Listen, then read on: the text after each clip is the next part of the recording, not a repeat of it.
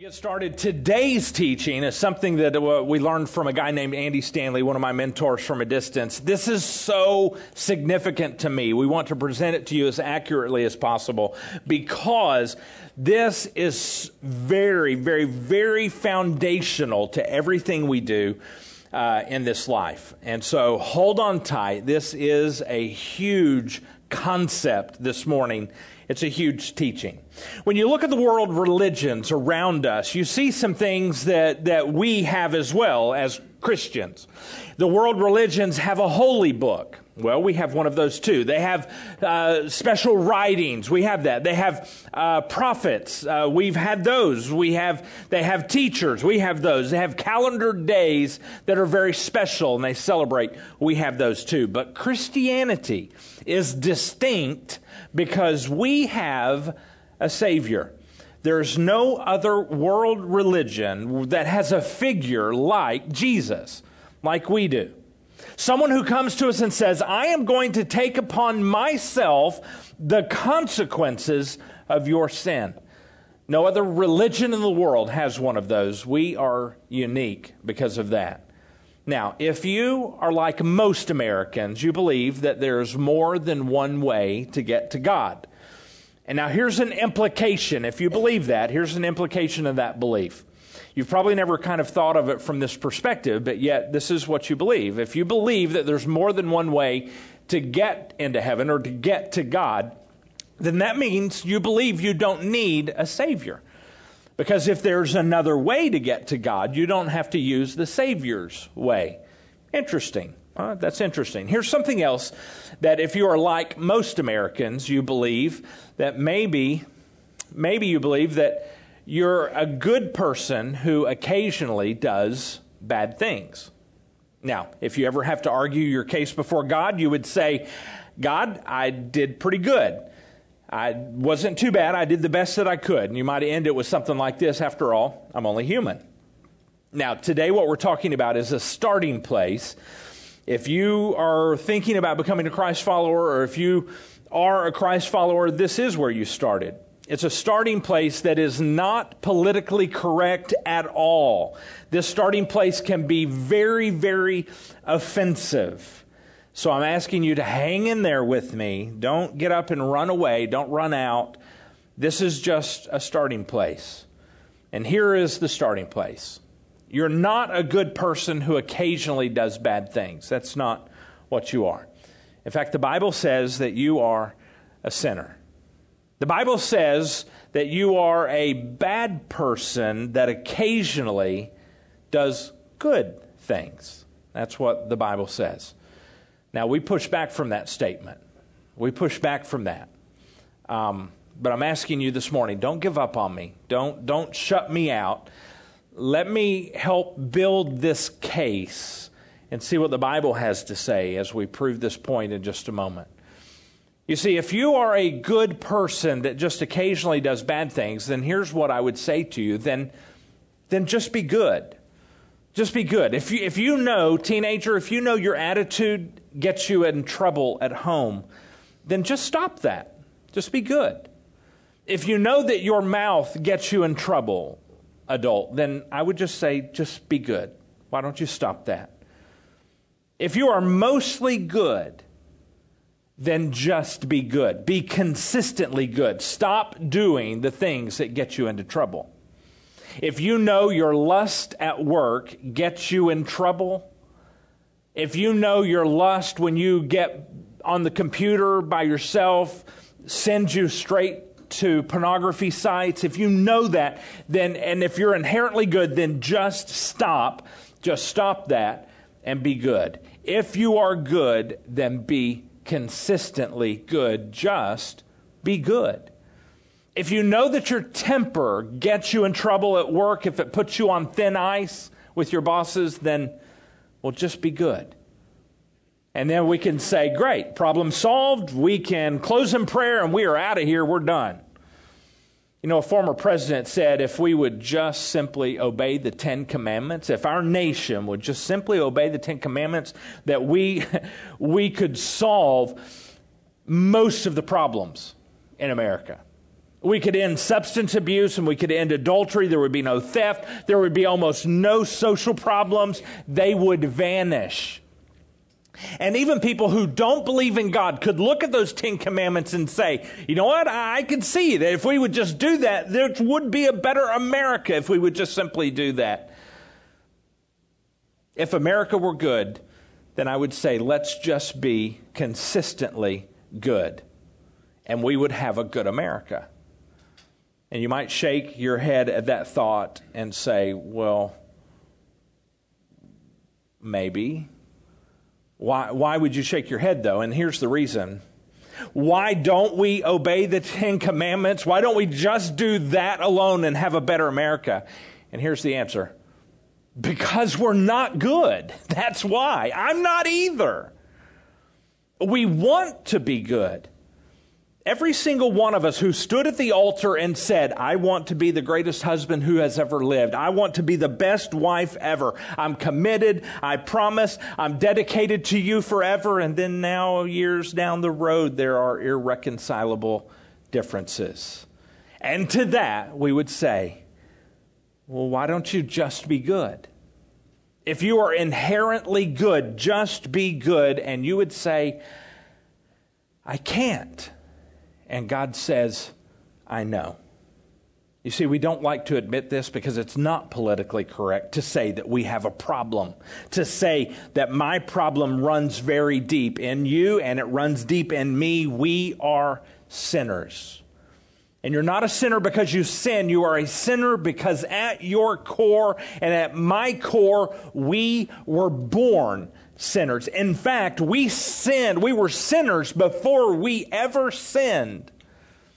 And that's why we can't just stop lusting and can't stop exploding with anger and can't stop talking about people and can't get our priorities right and keep them right. There are just some things that we cannot stop, even though we have tried and tried and tried and tried. And the Bible calls that sin. We know it's wrong. In fact, if you're doing it, you don't want your husband to do that. And you don't want your wife to do that. You don't want your kids to do this. You know that it's wrong and you know it'll end up hurting you and eventually hurting others around you. You know all of this and you do it anyway. You're driving toward that thing with everything you have and the pedal is all the way down. And if someone were to stop you and ask, well, hey, why are you doing that? You would answer, I'm not sure. And they might say, well, don't you know that it's going to hurt you? And you would say, yes. They might ask, hasn't it hurt you in the past? You would say, yes. Don't you know where this is leading? You would say, yes. And you know that your family is going to get hurt too. I know. And you know you're going to regret this later, right? I probably will. Then why are you doing it?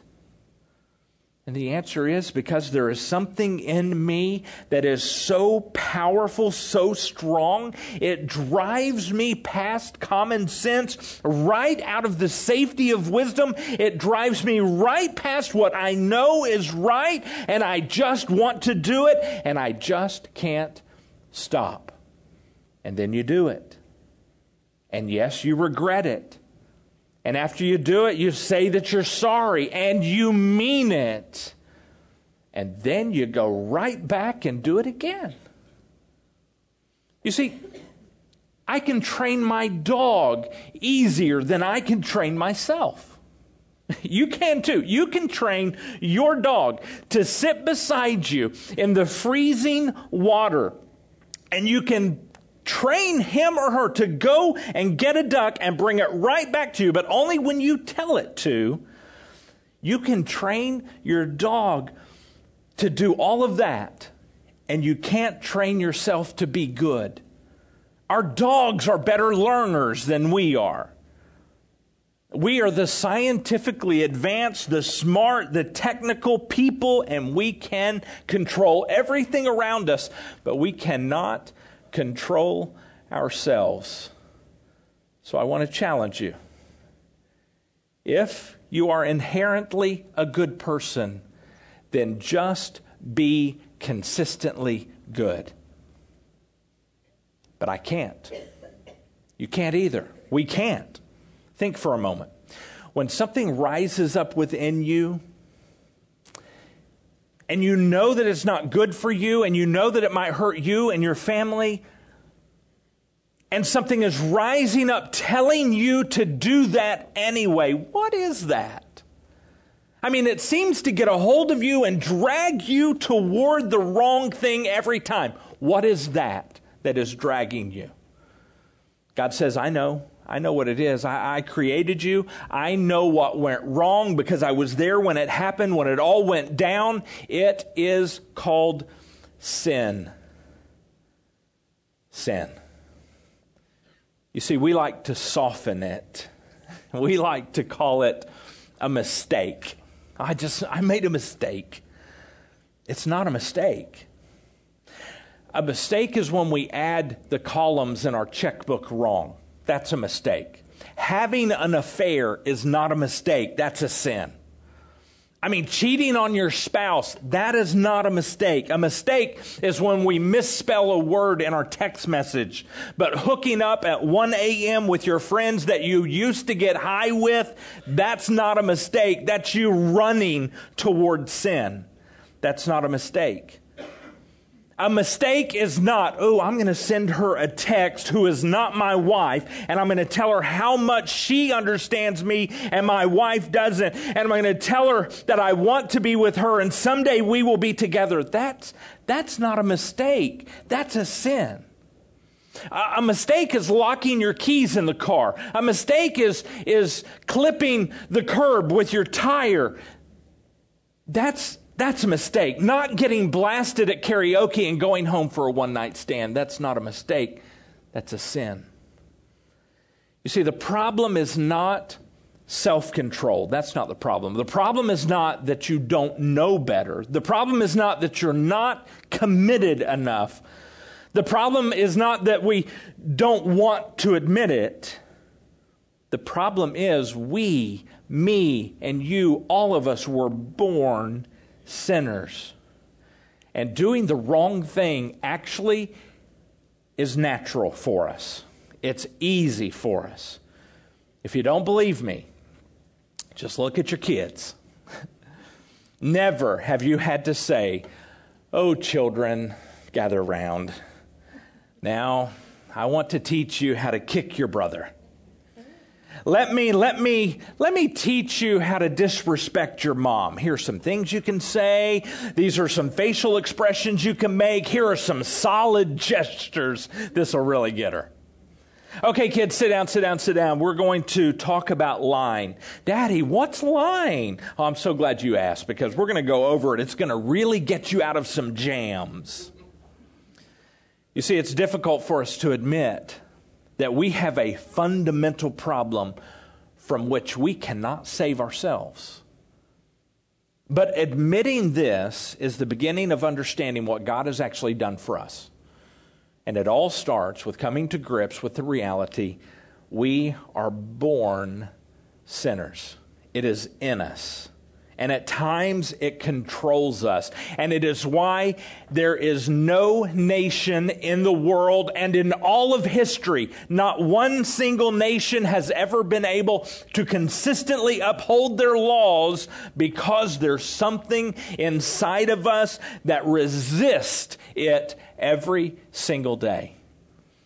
So let's see how God states his case. We're going to be reading from what the Apostle Paul wrote in Romans chapter 5 this morning, starting with verse 6. They'll have it on the screen for us. It says this: "For while we were still helpless," in other words, we were helpless to save ourselves, while we were still helpless, at the appointed moment, that means at the very moment that God pre-selected in time, didn't happen too early, didn't happen too late, right when he said it would, Christ, Paul says, Christ died for the ungodly. And you'd say, well, wait a minute, Harley, ungodly? I'm not ungodly. And I'd say, okay, but you don't know what God is like. I don't either. I mean, God is perfect and holy, and compared to God, the way God would think and the way God would do things, I don't do things the way God does things. I don't think the way God thinks. So compared to God, we're unholy. You might say, okay, compared to God, okay, we're unholy. Verse 8. But God showed his great love for us by sending Christ to die for us while we were sinners. And Paul is saying this: there is something at your and my very core, our nature, that is part of us, that makes us a sinner. Here's a key truth. Don't miss this. You're not a sinner because you sin. You're a sinner because it is in your very nature. It helps me to think of it this way. It is almost as if sin, this entity, this being of sin, is almost as if it is part of my actual DNA in my physical body. That's what it seems like. Let's look at verse 10. For since our friendship with God was restored by the death of his Son while we were still his enemies, we will certainly be saved through the life of his Son. And you might say, enemy? Hardly enemy? I'm not an enemy of God. And listen, it's not because of what you have done. That's what we might think. We just like, I love God. I want to follow him. I want to pursue it. No, it's not because of what you have done. We're enemies of God because there is something in you and in me that makes you an enemy. Here's a key truth. Before you ever committed your first sin, it was already in you.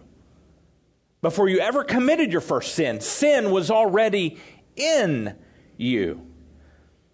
That is why we have laws and we have to have policemen. We could just have laws and say, okay, everybody obey the law. But it doesn't work that way because people don't obey the law, right? We have to have both policemen. If we were inherently good, why can't we just be consistently good? And God would say, because you're not inherently good. Because there is something in your and my very nature, something that is in us that compels us to do the wrong thing. You know, Paul didn't even know these people that he was writing this letter to. And he didn't know that we would be sitting here reading it 2,000 years later. He did not know. But yet, as he describes this, he described them perfectly, and he is describing us perfectly. Why can he do that? And he begins to explain why he knows all about them, even though he doesn't know them. Verse 12. When Adam sinned, sin entered the world. That's what Paul says. Paul is saying Adam, this historical figure, this real person, before him, there was no sin. There was no death, no sin. Sin entered this world through Adam. He goes on.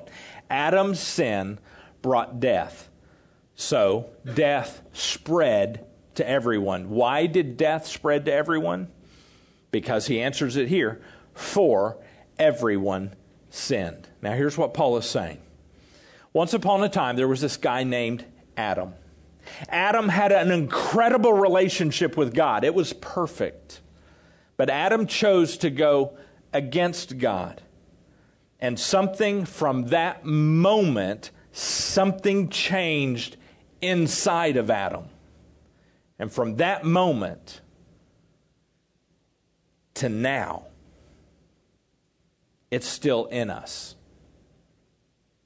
If you are in the family tree of Adam, and hint, hint, we all are, it is in you too.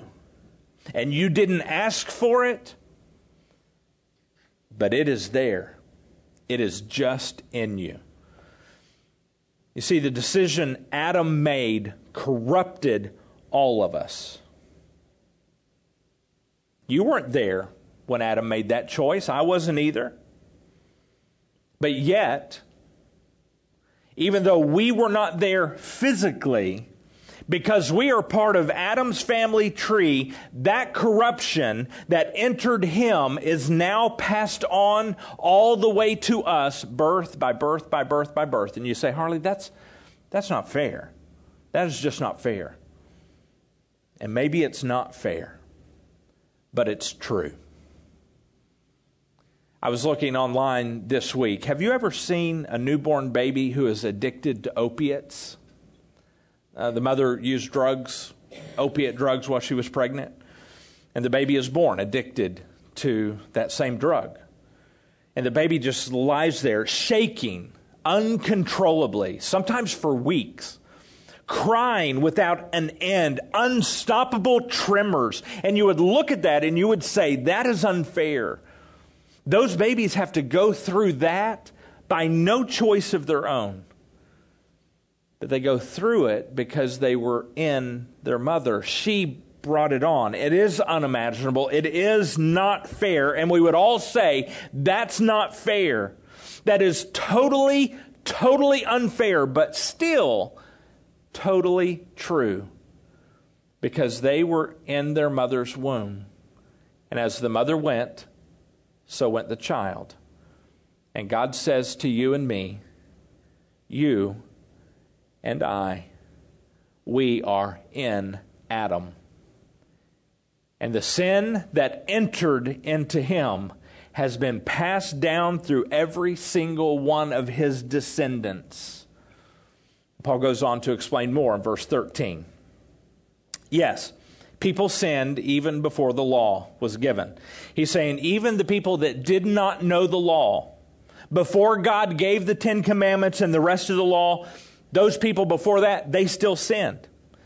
There was still sin in them. Why? Because they were all related to who?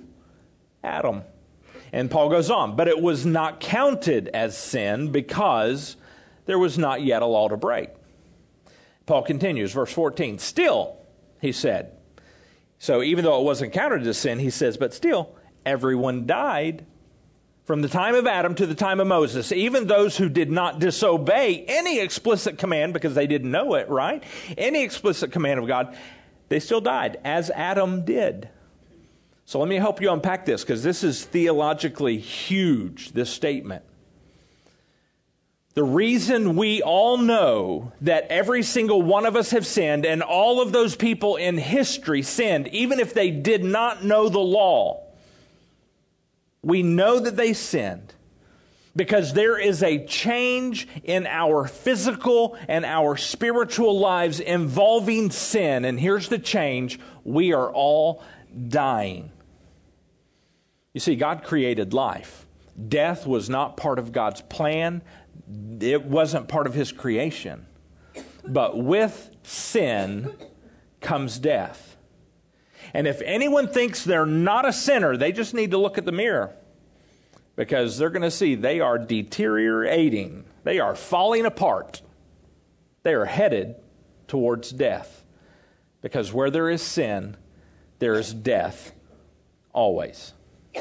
Even the person, Paul is saying, even the person that does not know God's law, guess what? They're still dying. Even the person that had no idea of what right and wrong is, guess what? They are still dying. The fact that death is part of our lives today, this moment, is proof that something is wrong because God gave us life. He did not create death. That is a result of sin. But there's more proof. And that is that there's something inside of us that compels us to do something that we know is going to hurt us, and we do it knowing it's going to hurt other people. We can call it a habit. We can call it an addiction. And you have spent money to go to counseling to stop this. You have been in groups to stop this, and yet we deal with it again and again and again. And what is that? And God says, I know what it is. I know it is sin. Because you were born in Adam. And you look at me and you say, Harley, thanks a lot. I am so glad I came and got up on this Labor Day weekend to be so cheered up by you. Way to go, sunshine. Well, the Bible also tells us this. When you become a Christ follower, something takes place, a change, an actual change in your very nature, in your very soul. And you are placed, you were in Adam, and you are now placed, the Bible says, in Jesus, you are adopted into His family tree. You see, you were born in Adam. That's where you got the sin inserted into your life. And if you become a Christ follower, you are spiritually placed in the hands of Jesus. And the power that sin had over you when you were in Adam does not have power over you anymore. Why would that be? Because there is no sin ever in all of history, and never will be, no sin has ever had power over Jesus, and you are in Jesus. Sin's power to get to you would have to go through Jesus first to get power over you, and sin cannot get through Jesus. Wow. You see? Jesus not only defeated sin's power over your eternity, because your sin separated you from God, and now Jesus fixed that. But now, in Jesus, your sin does not have power over your moment-by-moment daily life any longer, because Jesus broke that as well. In Adam, you were facing death and an eternal separation from God. In Adam, you were a slave to everyday life sin. But now if you're in Christ, He defeated death. So you don't have to worry about your eternity in Christ. And He also defeated the power of sin in your life right now at this moment. But you say, Harley, well, that sounds really good. It sounds great, but if that's the case, I must not be saved at all, because sin is very alive still in me.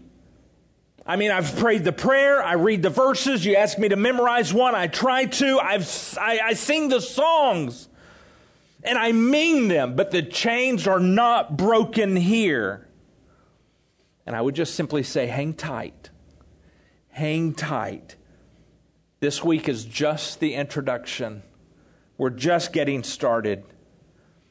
We're going to be breaking down this whole series and breaking down this whole topic throughout this series over the next few weeks. Today is just simply a starting place. And that starting place is where you and I accept and understand that this is true. With Adam's sin, something happened inside of him, and it has been passed on to every single one of his descendants since time began. Paul continues, and now Adam is a symbol, a representation of Christ, who is yet to come. Paul says, God already knew at creation that Adam was going to mess up. Before He even created Adam, He knew how this was going to go down, and Jesus was ready to pull the trigger on His saving plan before it ever happened. That's what he's saying. Verse 15. But there is a great difference between Adam's sin and God's gracious gift. This gift he's talking about of salvation. Paul goes on, for the sin of this one man, Adam, brought death to the many. But even greater is God's wonderful grace and His gift of forgiveness to many through this other man, Jesus Christ, is what he's saying. He's saying there's a big difference between Adam and between Jesus. Adam was the first man, and he blew it for everybody. So God Himself puts on the skin of man and the flesh of man, and He walks on this earth for a purpose, to fix everyone who will choose to follow Him, and He will fix what Adam messed up. And if this one created man, Adam, can blow it for everybody, then how much more can God Himself fix it for everyone by becoming a man? Verse 16, Paul says, and the result of God's gracious gift is very different from the result of the one man's sin.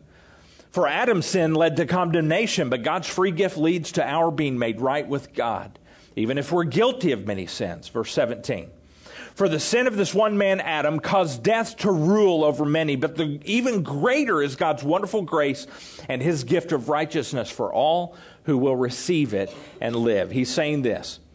right now, in your life, if you're a follower of Jesus, in the here and now, moment by moment, right now. He says this, living in triumph over sin and death through this one man, Jesus Christ.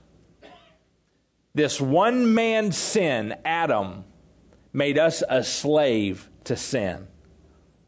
That is, I know I shouldn't do this, but I do it anyway. And I know what I should do, but I don't do it. That's being a slave to sin. For the whole human race, this one act of this one guy, Adam, ruined it for everybody. And that is why in the United States right now, every week we read in the papers and all over Facebook, there is chaos in the United States. That's why. There's chaos in every nation throughout the whole world, and there always will be in this scenario, this side of heaven. Why? Because of this. There is sin in every one of us. And if one man had that much power to ruin it for the whole human race, then how much, and that was just a man, then how much more power, what kind of a difference would it make if God Himself acted on behalf of all men? Then what Adam messed up, God Himself, Jesus, fixed up. Since Adam, sin was in us.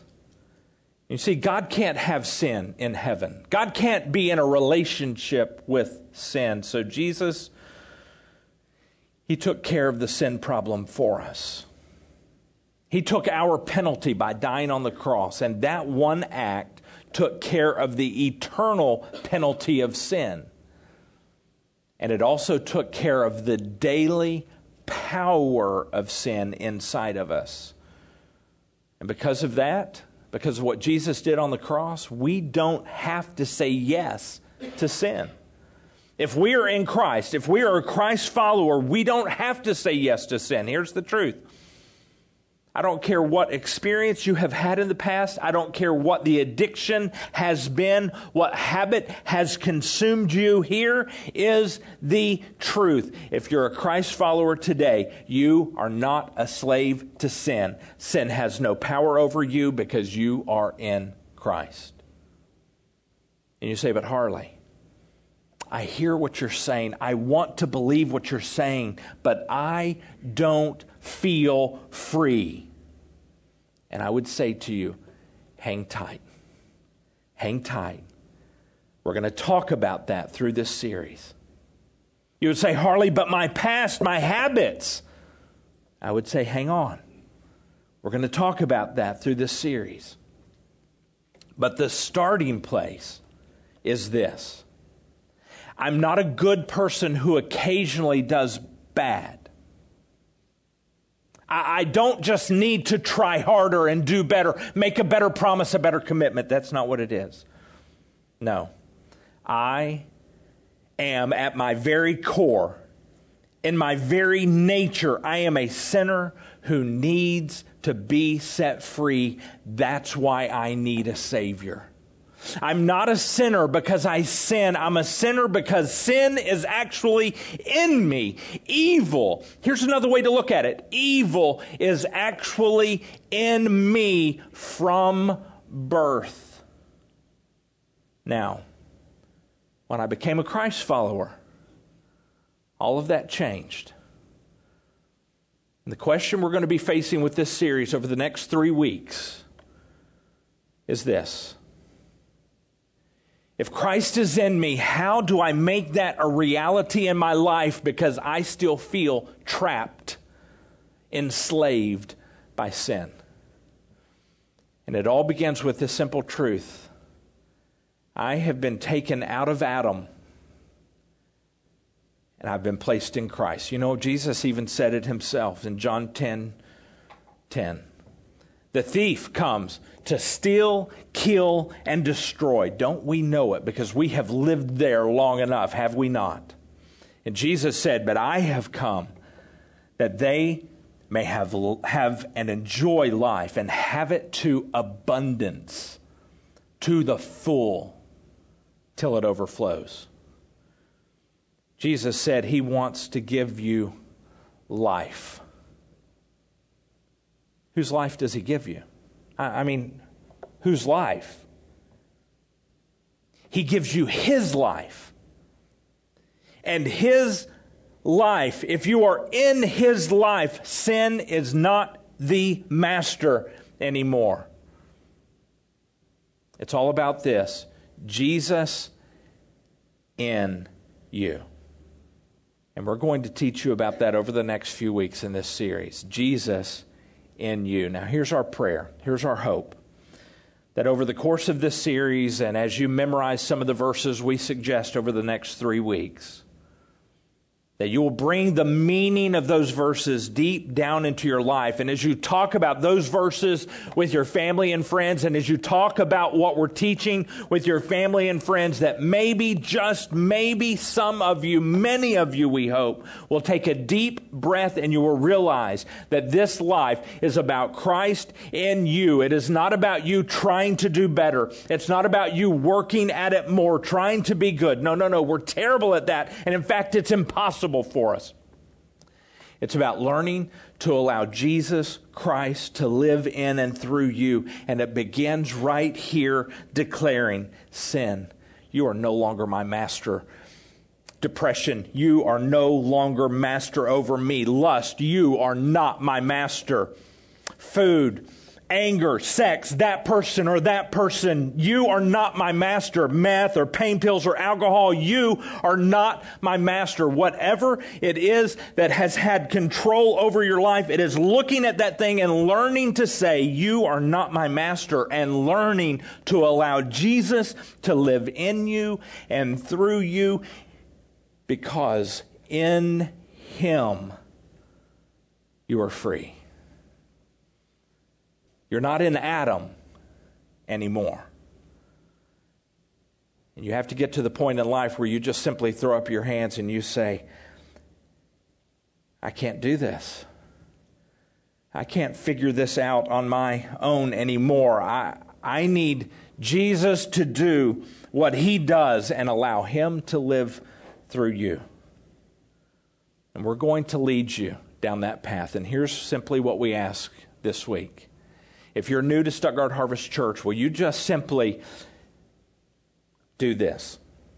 Wrestle with this question. Am I a sinner by nature? Or am I really a good person by nature? Will you wrestle with that this week?